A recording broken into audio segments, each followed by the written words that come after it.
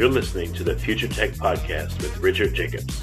Future technologies such as artificial intelligence, stem cells, 3D printing, gene editing, Bitcoin, blockchain, the microbiome, quantum computing, virtual reality, and exploring space are much closer than you might think.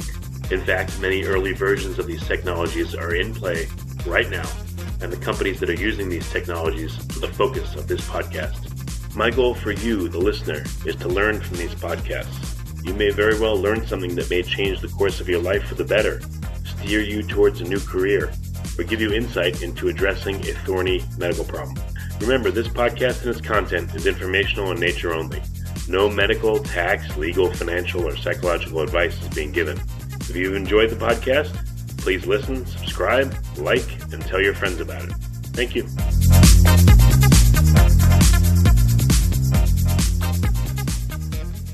Hello, this is Richard Jacobs with the Future Tech and Future Tech Health podcast. I have a pretty prolific and interesting guest, Dr. Tom O'Brien. He's an internationally recognized, admired, and compassionate speaker. He focuses on food sensitivities, environmental toxins, and the development of autoimmune diseases, which affects countless people. It's pretty serious. And Dr. Tom's goal appears is to have his audiences discover, gain a clear understanding of how they got their condition and what they can do to heal themselves, if at all possible. In November 2016, he released a docu-series called Betrayal, the Autoimmune Disease Solution they're not telling you about. It's a big investigation into why our immune system, which is supposed to protect us, can begin attacking our own tissue. And it looks like over 500,000 people worldwide have watched the docu-series, which is fantastic based on his promotion. Dr. O'Brien is considered a Sherlock Holmes for chronic disease and metabolic disorders. And he talks about the underlying mechanisms that trigger the development of chronic disease and what the keys to health are. And he's trained and certified tens of thousands of practitioners around the world to understand the impact of things like wheat and how autoimmune conditions develop. So, Dr. Tom, thanks for coming. Thank you, Richard. It's a pleasure to be with you. Good. If you wouldn't mind, I've spoken to hundreds of health professionals, and they all have their own health journey. Would you mind sharing what yours has been like and why you care about these subjects? Sure. When my ex and I wanted to start a family, we had difficulties. We couldn't get pregnant. At the time, I was an intern, and I called the 7 most famous holistic-minded doctors I had heard of up to that time. That was 1979. And I spoke to 7 different docs and asked, what do you do for infertility? And they all told me what they do, and I put a program together. We were pregnant in 6 weeks. And my neighbors in married housing, we lived on campus, they had been through artificial insemination, and nothing had worked for them.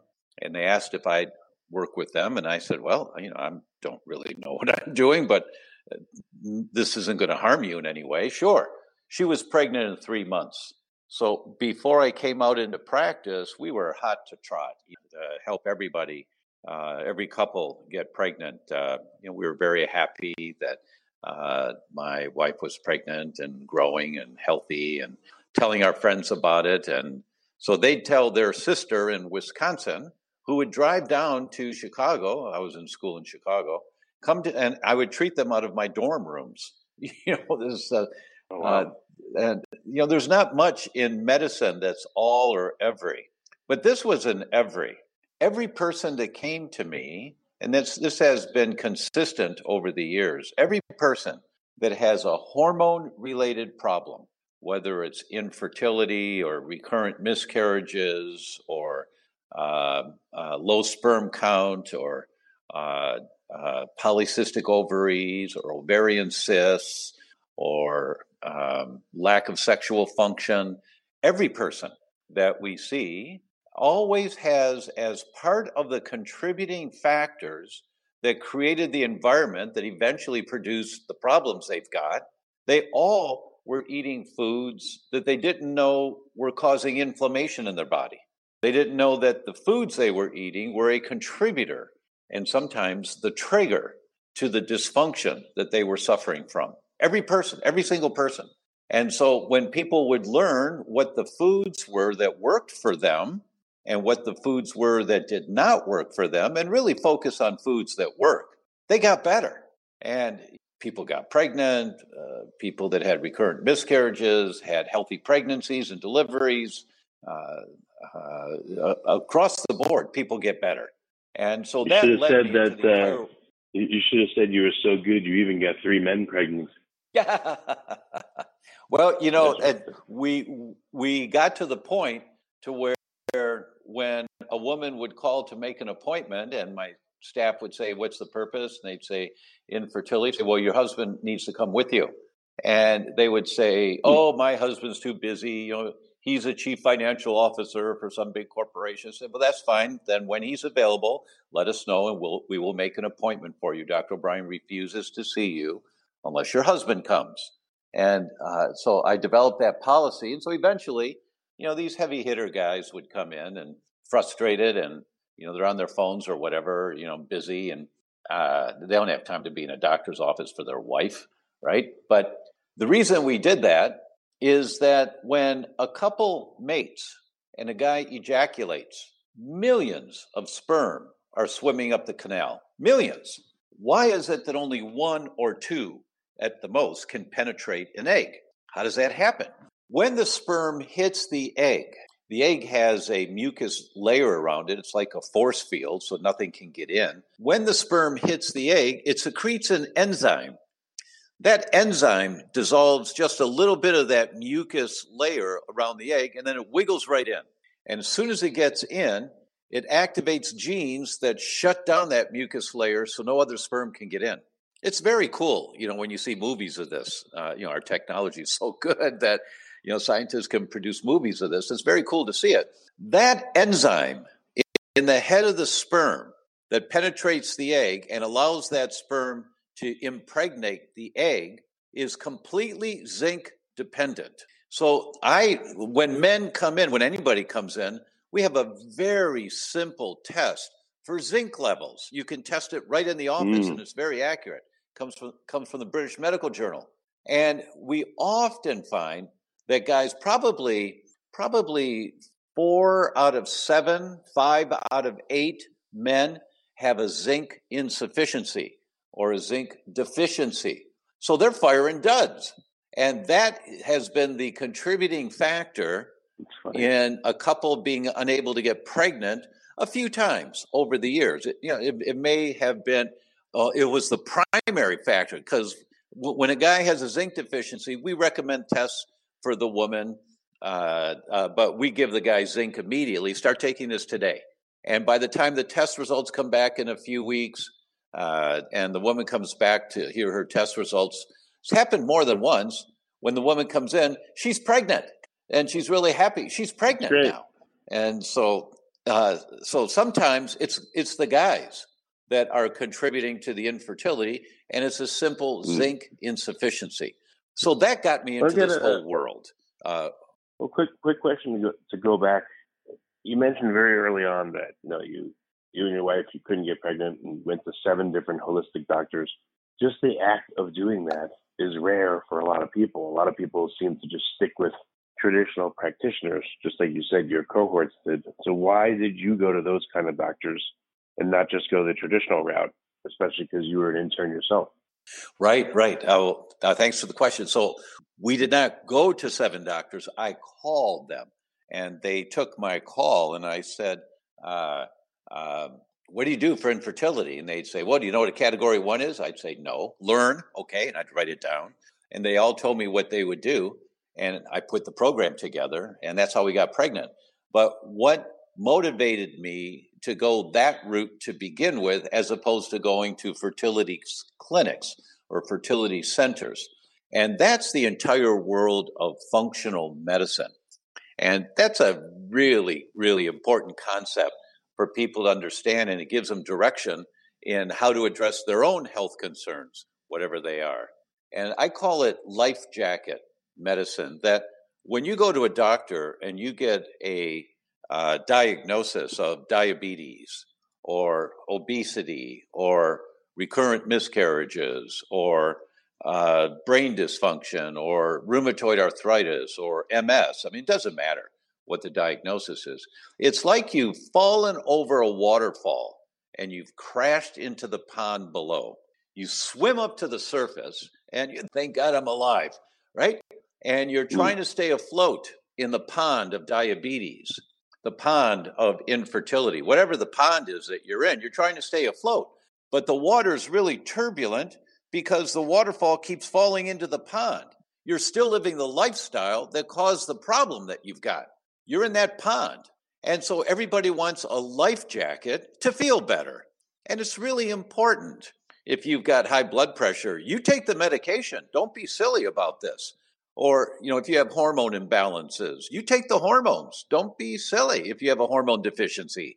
But you don't stay in the pond. Once you're stable and you can float, once you feel a little bit better and you're functional, swim over to the side of the pond, get out of the water, walk up the hill and walk back up the river to find out what fell in the river that carried me downstream and I fell over the waterfall into the pond of diabetes or to multiple sclerosis or to rheumatoid or whatever the pond is that you're in. You don't wear the life jacket of traditional medicine for the rest of your life. I mean, but almost everybody does. But when you want to have high... Good analogy. Yeah. You've got to go back upstream. In medical literature, it's called going upstream. That's the world of functional medicine. So don't be silly if you need the meds. If you got depression, take the meds, of course. But look and see, why do you have depression? And the research papers started coming out in the early 1980s that showed every single case of depression that they tested had high levels of inflammatory cytokines, meaning that the immune system was creating a bunch of inflammation in your brain, which was contributing to the depression. So the question is, why is your immune system activated? And you don't suppress the immune system. Your immune system, Mrs. Patient, your immune system is the armed forces in your body. It's there to protect you. There's an Army, a Navy, an Air Force, a Marines, a Coast Guard, IGA, IGG, IGE, IGM, all these different branches of the armed forces, but they're there to protect you. So when they get activated, when you've got inflammation in your body, and every study was showing that depression has high inflammation, every single depressive person has high inflammation, the question is, why is your immune system trying to protect you? And when you go upstream to find out what fell in the river and you fell into the pond of depression, you learn that, oh, really? Wheat is a problem for me? Oh, really? Dairy is a problem for me? Oh, really? I've got mold in my house and that's causing my depression? And you start looking for, where is the gasoline being thrown? Where's the gasoline coming from that's being thrown on the fire, creating the inflammation that's manifesting in your body as depression or as joint pain or as losing your hair? It doesn't matter what pond you've fallen into. You go upstream. But of course, always take the meds if you need the meds. So you don't be silly about this. So if you've got moderate to severe depression, you take the meds. There's a couple of issues that Go ahead. I've experienced and heard many people experience. So one is that a lot of people don't think that way for some reason. They just will trust traditional medicine and they go to traditional doctors. And I've heard from, I'm sure you've heard from many more people from me, the doctors would tell them, you're fine. This level I have is low. It's within range though. So you're fine. Or the symptoms you're feeling are just in your head. There's nothing wrong with you. Just take this medicine or go see a psychiatrist. It makes it very hard to get back up the cliff and back to the top of the river. So what do people do when they're faced with the medical community that stops them or tries to stop them? Really good question. Really good question. Unfortunately, that is the dominant dynamic that most people experience, is that they're traditional healthcare practitioners. They're just not trained in going upstream. What they're trained in is to give you a life jacket so that you survive and you don't drown in the pond of diabetes or in the pond of depression. And we need that approach to healthcare. Thank God we've got it.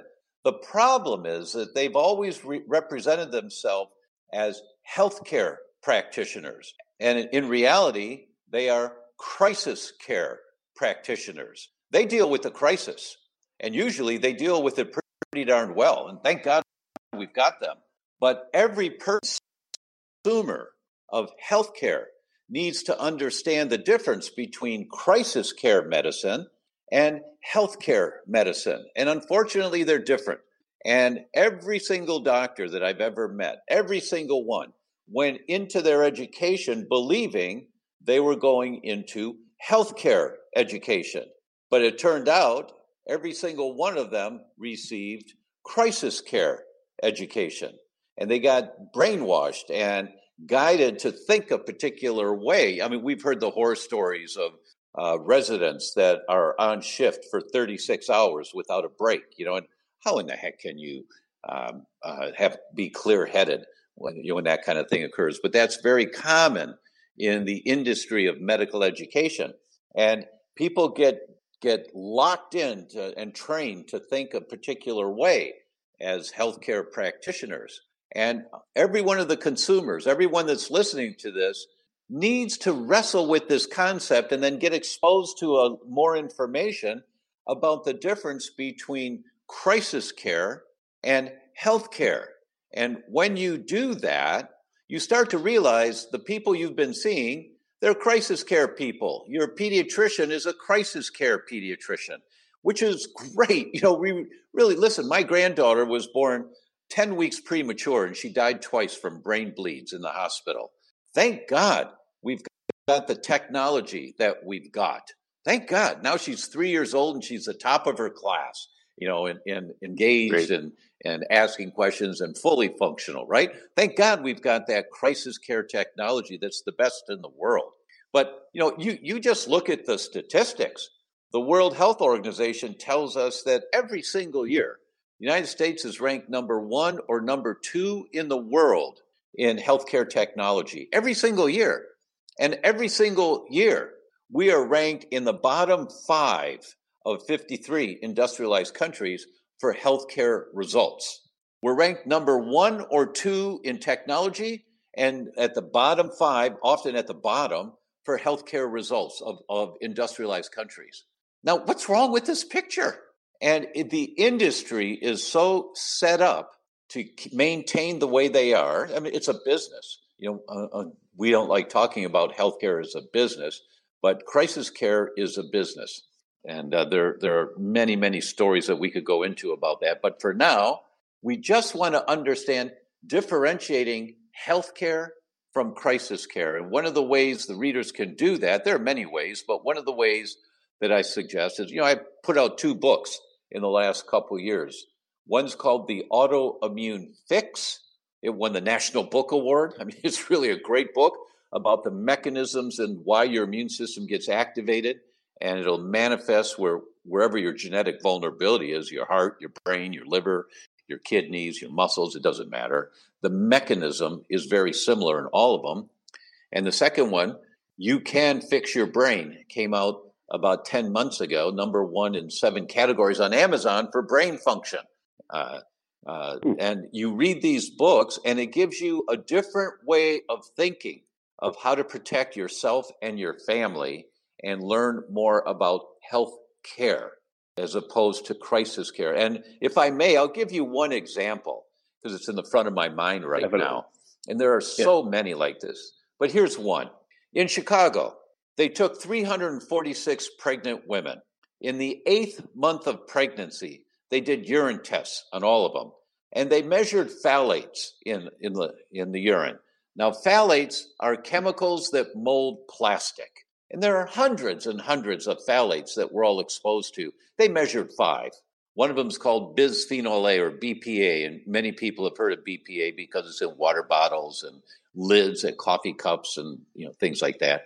So they measured 5 phthalates. They categorized the phthalate levels into quartiles. The lowest quartile, the moms that had the lowest quartile, or the pregnant women in the next quartile, in the 3rd quartile, and the highest quartile. They followed the offspring of these pregnancies for 7 years. When the children turned 7, they did Wechsler IQ tests. That's the formal IQ test on every child. And there's not much in medicine that's all or every, but this wasn't every. That's what was so shocking. Every child whose mother was in the highest quartile of phthalates in urine in pregnancy compared to the children whose mothers were in the lowest quartile of phthalates in urine in pregnancy, every child in the highest quartile, their IQs were 7 points lower, 6.7 to 7.4 points lower than the children whose mothers were in the lowest quartile. Now, that doesn't mean anything to anybody. 7 points lower. Okay, what does that mean? 1 point difference in an IQ is noticeable. 7 points difference is a difference between a child working really hard, getting straight A's, and a child working really hard, getting straight C's.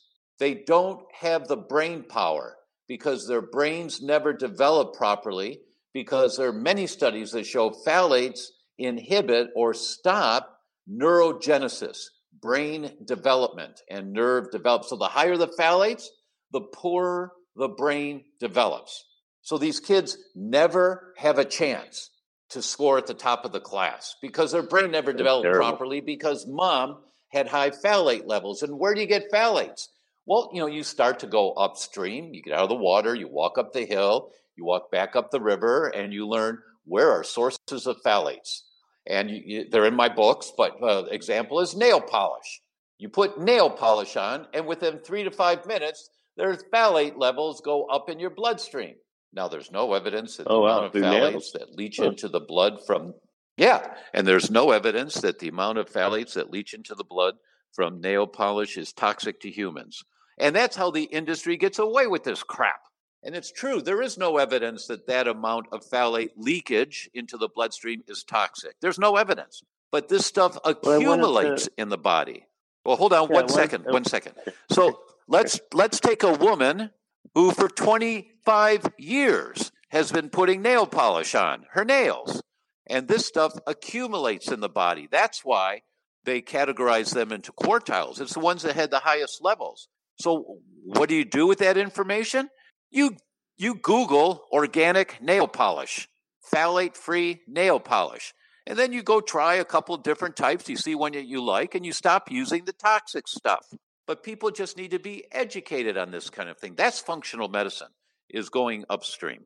Yeah, I used to think that, I remember Suzanne Summers did a book years ago called Toxic or something, and I read it, and I thought, this lady is way overboard, because she was talking about, food and makeup and EMF exposure, and I thought it was over the top. But my perspective changed, because of my own health issues and what I've seen. But I've noticed, I thought about it. I talked to my wife the other day about it. I said, women will wear makeup. You included nail polish. I didn't even know about that. But they'll wear makeup. They'll be eating some of the lipstick inadvertently. People will put on deodorant, and that'll go into their armpits. They'll spray perfumes on themselves. They'll eat foods with pesticides and hormones and antibiotics. They'll breathe air with God knows what in it. So the whole body is under attack by chemicals from everywhere. It's a wonder that people aren't half dead most of the time, and most of our population is a mess, or maybe they are. But I all of a sudden realized that's what's going on, is we're all under attack by things from every angle, it seems. Oh, Richard, that's a really good observation on your part. And I'll give you said, it's almost like people should be half dead all the time. Well, here's the statistic that just came out recently. 1 elder in 3 dies with Alzheimer's or dementia. 1 in 3. That's the current statistic. Now, why is that? It's because the brain is the yellow canary in the coal mine.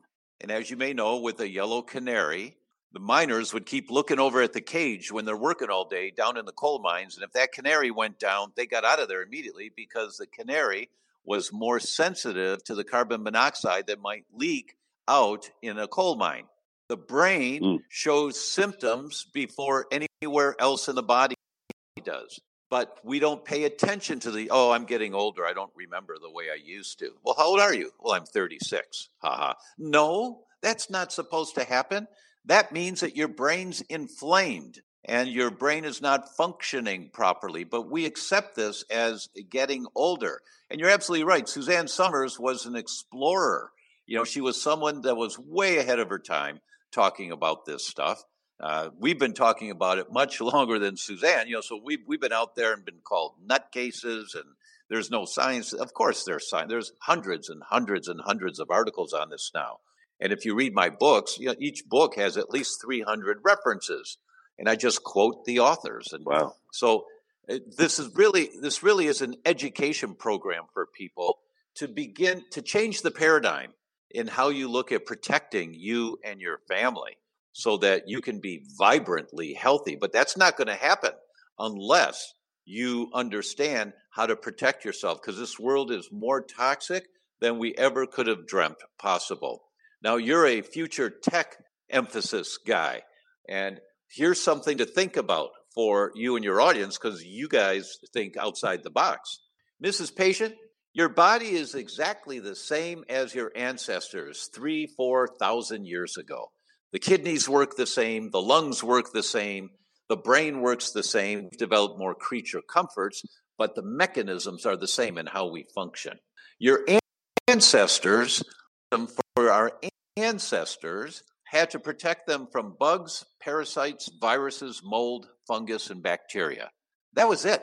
There was nothing else that the immune system had to fight against to protect humans. Bugs, parasites, viruses, mold, fungus, and bacteria.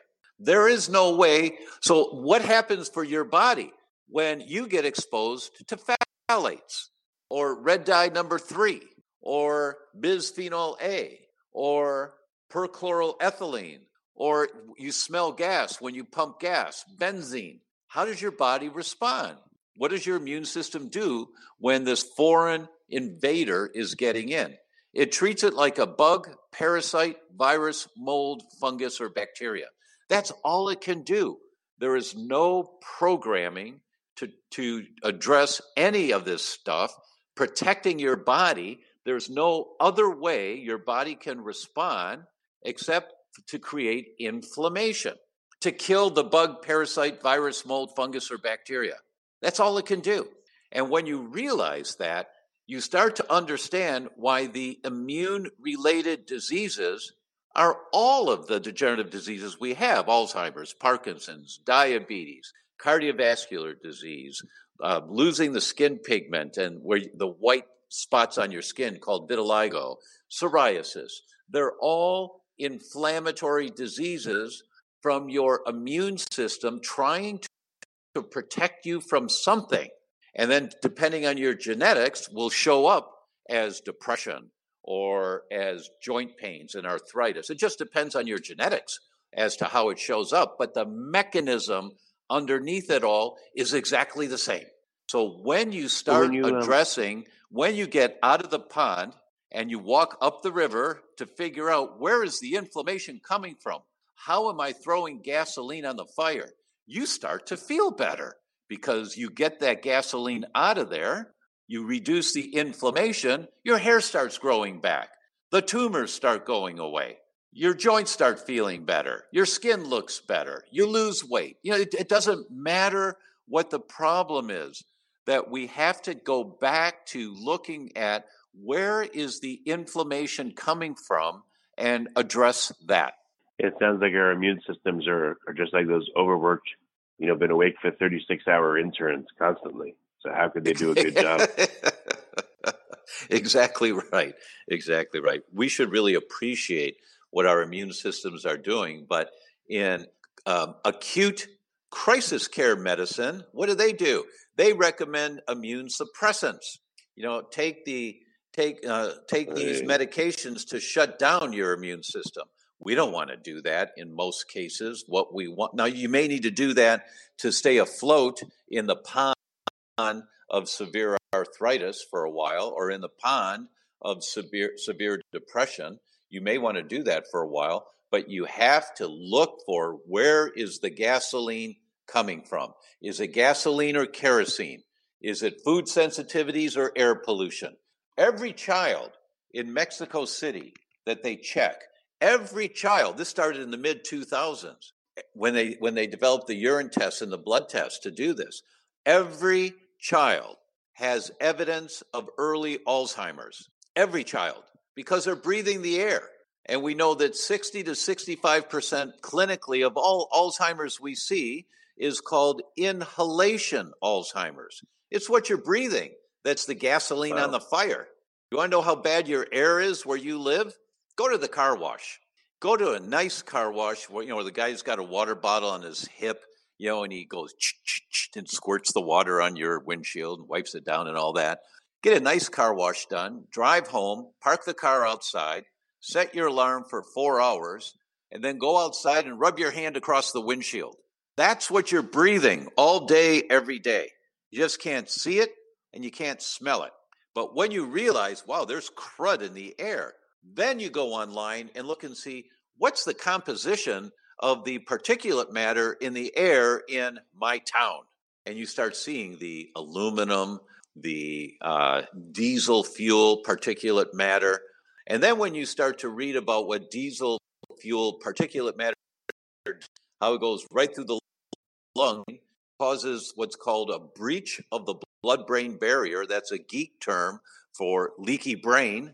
And then you understand that leaky brain is the gateway for the inflammation in the brain that causes your brain dysfunction, and you've got depression or you've got anxiety. But then you realize, wow, air pollution is contributing to my depression. Wow. I'd heard something about the air in my city, but I didn't know it was this bad. Here's the big problem, though, is this is all unseen at first. So when you're not feeling well, how do you fix this? I've seen food, like let's say, I don't know, a chicken dinner from one place and a chicken dinner from another place.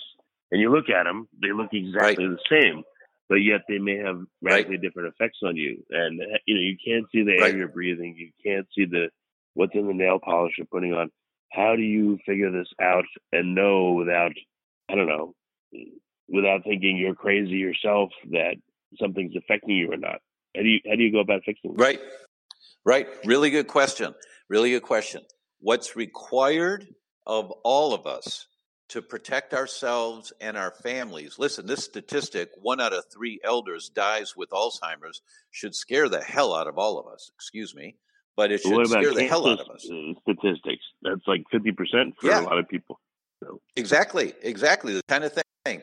So what do? You have to start dialing this down. And in my book, You Can Fix Your Brain, the subtitle of the book on the cover is Just 1 Hour a Week to the Best Memory, Productivity, and Sleep You've Ever Had. And it's not a cutesy title. It's the gateway to success. That everybody's too busy and too overwhelmed when you start learning about this stuff. It's overwhelming. It's overwhelming for me, and I've been at this for 40 years. But every Tuesday night after dinner or every Sunday morning after services, whenever it is, but every week, you allocate 1 hour and you tell your family, 1 hour, I'm going to take this hour, don't bother me, because I'm learning more about how to protect us. And when you read in my book, as an example, that the plastic storage containers in the kitchen leach phthalates into the food overnight. You put leftover chicken in a plastic storage container in the refrigerator, the next day, that chicken's got phthalates in it. When you learn that kind of stuff, you say, oh my God, what do I do about that? Well, here are 3 URLs in the book. Go to this URL and look at glass storage containers. And you go up there and say, I really like those over there. And you order the glass storage containers of 4 round ones, 3 square ones, 1 for the pies, whatever you want. Pay with a credit card, hit send. It took you an hour. You're done for the week. But now you will never poison your family again with this minor amount of poisons that accumulates in the body when you serve leftover food. Give the plastic storage containers to your husband to store nails in the garage. They're good for that, right? But it's these baby steps you take, Richard, every week, just one little baby step. And 6 months from now, you've got this. You've implemented a number of changes in your life, and people are saying, wow, man, you look different. What are you doing? You say, I'm just, I'm going upstream, I'm just taking a little bit of time every week. You see, everybody wants it now. Everybody wants, what's the pill that's going to help me feel better? What's the food I can eat that I'm going to lose weight with? And doesn't work that way. We are so accustomed to instantaneous results that are short term, that when you take this patient approach to be patient with yourself 1 hour a week and apply one more principle, next week, your wife is going to go online and look for organic nail polish. And she's going to find 3 or 4 companies, or I reference 2 companies in the book, and you go to their website and you go and you say, oh, all right, I'll order some of that. And you try it. And you see, if you don't like it, you go for another one. It may take you a month or 2 months, but you find a nail polish that is not putting poisons in your body, minor levels of poisons that accumulate over time. Oh, it's a minor amount. It doesn't affect people. That's true, but it accumulates to the level where it does affect people. And, it might take you a month, 2 months, but you'll find a nail polish. And then for the rest of your life, you'll never poison yourself with that toxic nail polish again, or that toxic lipstick that contains wheat. And if you have a wheat sensitivity or whatever it is, but every week you allocate 1 hour to this. That's all you do. And the results will be marvelous over time. Is there, I know it's different for everybody, but is there a Pareto? What are the most important things you can do to help yourself? Or is it better to just do the easiest things you can do at first? Because psychologically, you're more likely to get them done. Yeah, depending on the individual, some people want to do the deep dive, or they're suffering right now and they really want to focus on it. And others will put their toe in the water. So it depends on where you are in your life on this concept, how much you embrace this concept. But over time, as you've noticed over time, what Suzanne Somers talked about at the time, you thought she was a nutcase. But now wow, there's something to what she was saying. And I'm moving my life more in that direction right now. And when you realize that, and that's how it is for people. So I think the first thing that everyone should do that helps, and it's a good base hit, is that many of us are dehydrated. We don't get enough just plain, clear, clean water. And it's a half ounce of water per pound body weight that we, irrespective of your size. It's a half ounce per pound body weight. So if you weigh 150 pounds, that's 75 ounces of water. That's a little more than half a gallon. Oh my God, I'll be peeing all day. That's the idea. That's right. We got to flush out all this toxic crud that's accumulated in our bodies over the years. And a really good lifestyle habit that supports that, everybody when they wake up in the morning, usually the first thing they do is they go to the bathroom. First thing. After that, the very next thing, before anything, don't open your phone, don't look at messages from last night. The very next thing you do is drink 2 big 8-ounce glasses of water right away. And what you'll notice is within a few days of doing that, you kind of look forward to drinking the water, and your bowel movements are better than they've been in a long time. And you say to your wife, I just had the best bowel movement. I just feel great. You share that with your spouse. It's kind of a silly topic, but when you do that, your body's functioning better and you feel better. You're not as full of it anymore. Some people say, he's full of whatever, but he is. And so you drink 2 big glasses of water in the morning to start your day, and it really helps to get your digestive tract working. And you get rid of some of that toxic stuff that most of us have carrying around inside of us most of the time. Yeah, that's a good start. At what point, what if people bring this up with their primary care physician?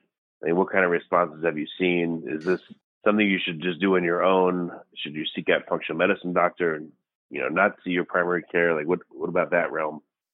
Yeah. What happens for almost everyone is they go through this process, and it's the same for everybody, because you're creating a paradigm shift.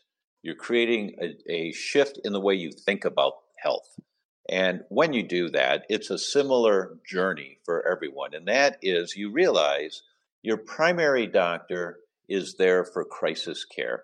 And many of them are coming back to, I'm on the faculty, Institute for Functional Medicine. And, I was in Seattle last weekend teaching sold out groups. These doctors come to us for 5 days because they want to learn, how do I go upstream? They realize that this is the way to go. And so everybody's going to go through this journey. It's a very similar journey. Never just drop your primary care physician. They've been serving you. They know your history. They're doing their best to keep you going. But what you realize is that you don't take your car to the tire repair place to have them work on the transmission. That there are specialists that work in different areas. You don't go to a cardiologist if you have a skin problem, right? So there's another specialty, and that is the specialty of doctors who are trained in stream. They're called functional medicine doctors. And you can go to ifm.org. That stands for the Institute for Functional Medicine, ifm.org, and go to the Find a Practitioner and look for people that are certified in functional medicine. That's a 3.5-year program to do that, to be certified. Also, read my books. You just start with my books, one of them or both of them. And my second, there's audio for both. I did the audio for You Can Fix Your Brain. And so read the books or listen to the books. And if this makes sense to you, my goal in writing these books, and it's why The Autoimmune Fix won the National Book Award, is that when you read the book, you say, this makes sense. I need to look into this more. And then you start allocating the 1 hour a week or more because your daughter's really sick right now and you don't have time to wait. But now you have a roadmap of how to start moving in the direction of going upstream to figure out where it has to go. For many people, it's air. And when you start looking into this, many people find they've got mold in their house. Mrs. Patient, when you're on vacation for a week or two, you come home, do you have to open the windows to air the house out? Oh, yeah. You got mold in your house. Have it checked. Because you're breathing that. Oh, it's not so bad. Really? 1 out of 3 dies with dementia, and 60 to 65% of all Alzheimer's is inhalation Alzheimer's. It's what they're breathing. Do you think you might have a small problem that's just killing off brain cells, allows you to keep functioning right now, but you're getting worse and worse and worse? And when you understand the dynamics of how degenerative diseases occur, a little bit over time, you don't feel bad until you cross a threshold and you can't compensate anymore. And now you feel bad. Now you got symptoms. Now you fell over the waterfall into the pond of whatever the symptoms are. But all of this stuff builds up over time. So you want to be proactive to learn more of what to look for in your particular situation. It's very different for people that live in Dallas or Houston that have had so many floods, or in Florida that have had so many floods, compared to people that live in Idaho. It's very different what some of your environmental problems may be. But you just start with baby steps, a little bit at a time. I guess to go with your waterfall and river analogy, what in our lives is quote unquote selling us down the river and pushing us towards the waterfall's edge? Right. So you're saying air is a big one. Right. Any other big ones that people can look at, and how do they address it again once they say, all right, Dr. Tom, okay. For instance, the air in my home, maybe it's a problem. When I'm on vacation, I actually feel better. When I'm home, I don't feel well. I don't sleep well. Like, how do they go about fixing it? Really good question. The first thing is you get an air filtration system. If you can afford it, you get one for your whole house. If you can't, you get one for the room. And what room do you put it in? Your bedroom, because that's where you spend 6, 7, 8 hours at one time. And then during the day, you roll it out into the family room. Or for your kids, your child's got attention deficit or autism, put an air filtration system in their bedroom. Really important to do that. And all of those things of what are the baby steps I can take are all in the book. I mean, there are so many of them in the book. How do you look as to where to start? Well, there's a whole questionnaire that you can do that talks about where to start. You fill out the questionnaire, it becomes obvious what the likely triggers are. And I've said this many, many times over the years, the most common source of gasoline on the fire, the most common source, is what's on the end of your fork. That's the big one. So looking for food sensitivities is a big one. And the most common is wheat. And people eat wheat 2, 3, 4 times a day, every day. Well, I feel fine when I eat wheat. Doesn't matter what you feel.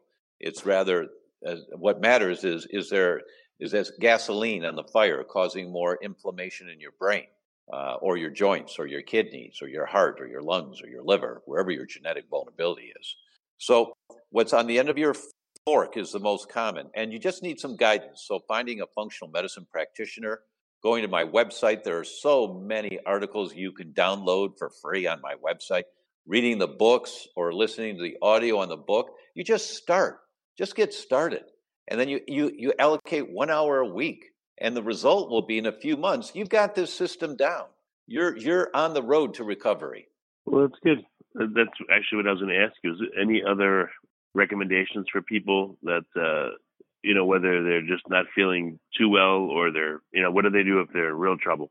If they're really not doing well and they're just, they know that they're in serious trouble health-wise. Any different recommendations? Yeah. No, it's the same for everybody. If you have a crisis right now, you do what your crisis care doctor says, but you don't stop there. But you do that so that you've got a life jacket. You take the antidepressants if you need antidepressants. You take them. Don't worry. It's going to be temporary. And then you allocate the time, 1 hour a week or more. You drink 2 glasses of water in the morning, every morning when you first wake up. And you look to see what foods are you sensitive to. And you may look to see what's the air like in my house, or what's the air pollution problems in my city.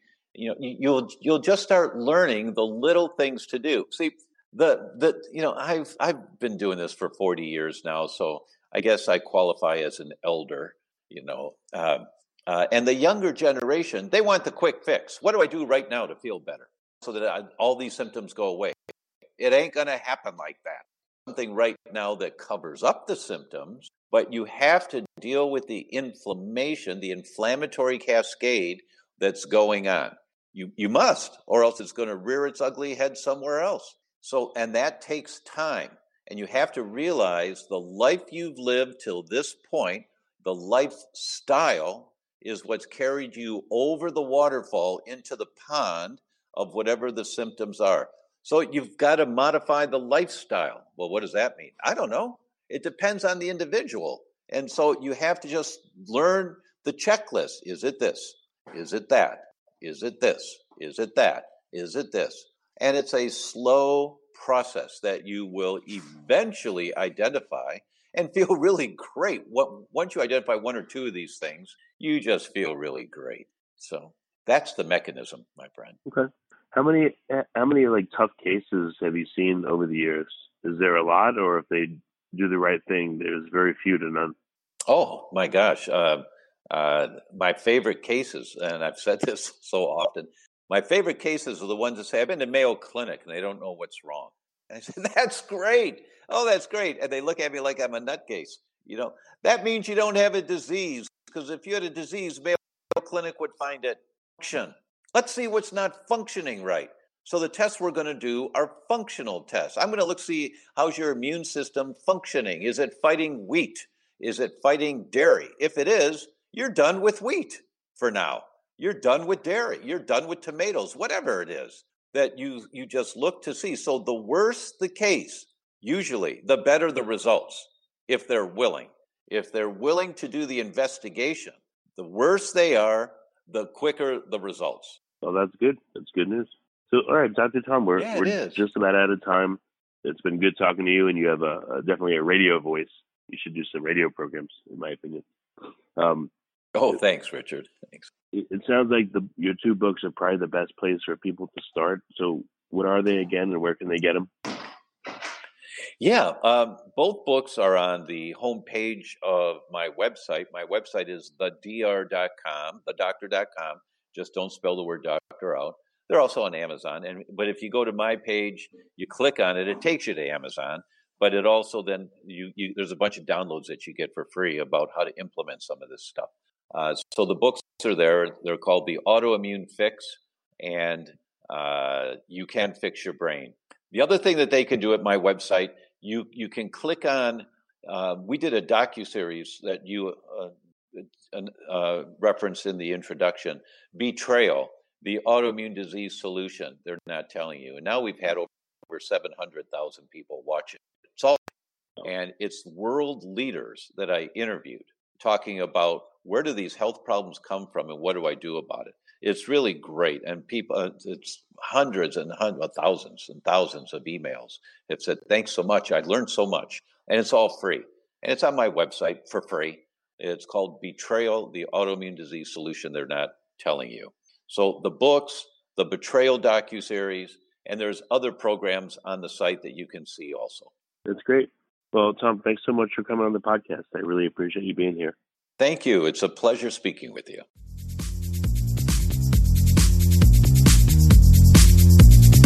You're listening to the Future Tech Podcast with Richard Jacobs. Future technologies such as artificial intelligence, stem cells, 3D printing, gene editing, Bitcoin, blockchain, the microbiome, quantum computing, virtual reality, and exploring space are much closer than you might think. In fact, many early versions of these technologies are in play right now, and the companies that are using these technologies are the focus of this podcast. My goal for you, the listener, is to learn from these podcasts. You may very well learn something that may change the course of your life for the better, steer you towards a new career, or give you insight into addressing a thorny medical problem. Remember, this podcast and its content is informational in nature only. No medical, tax, legal, financial, or psychological advice is being given. If you've enjoyed the podcast, please listen, subscribe, like, and tell your friends about it. Thank you.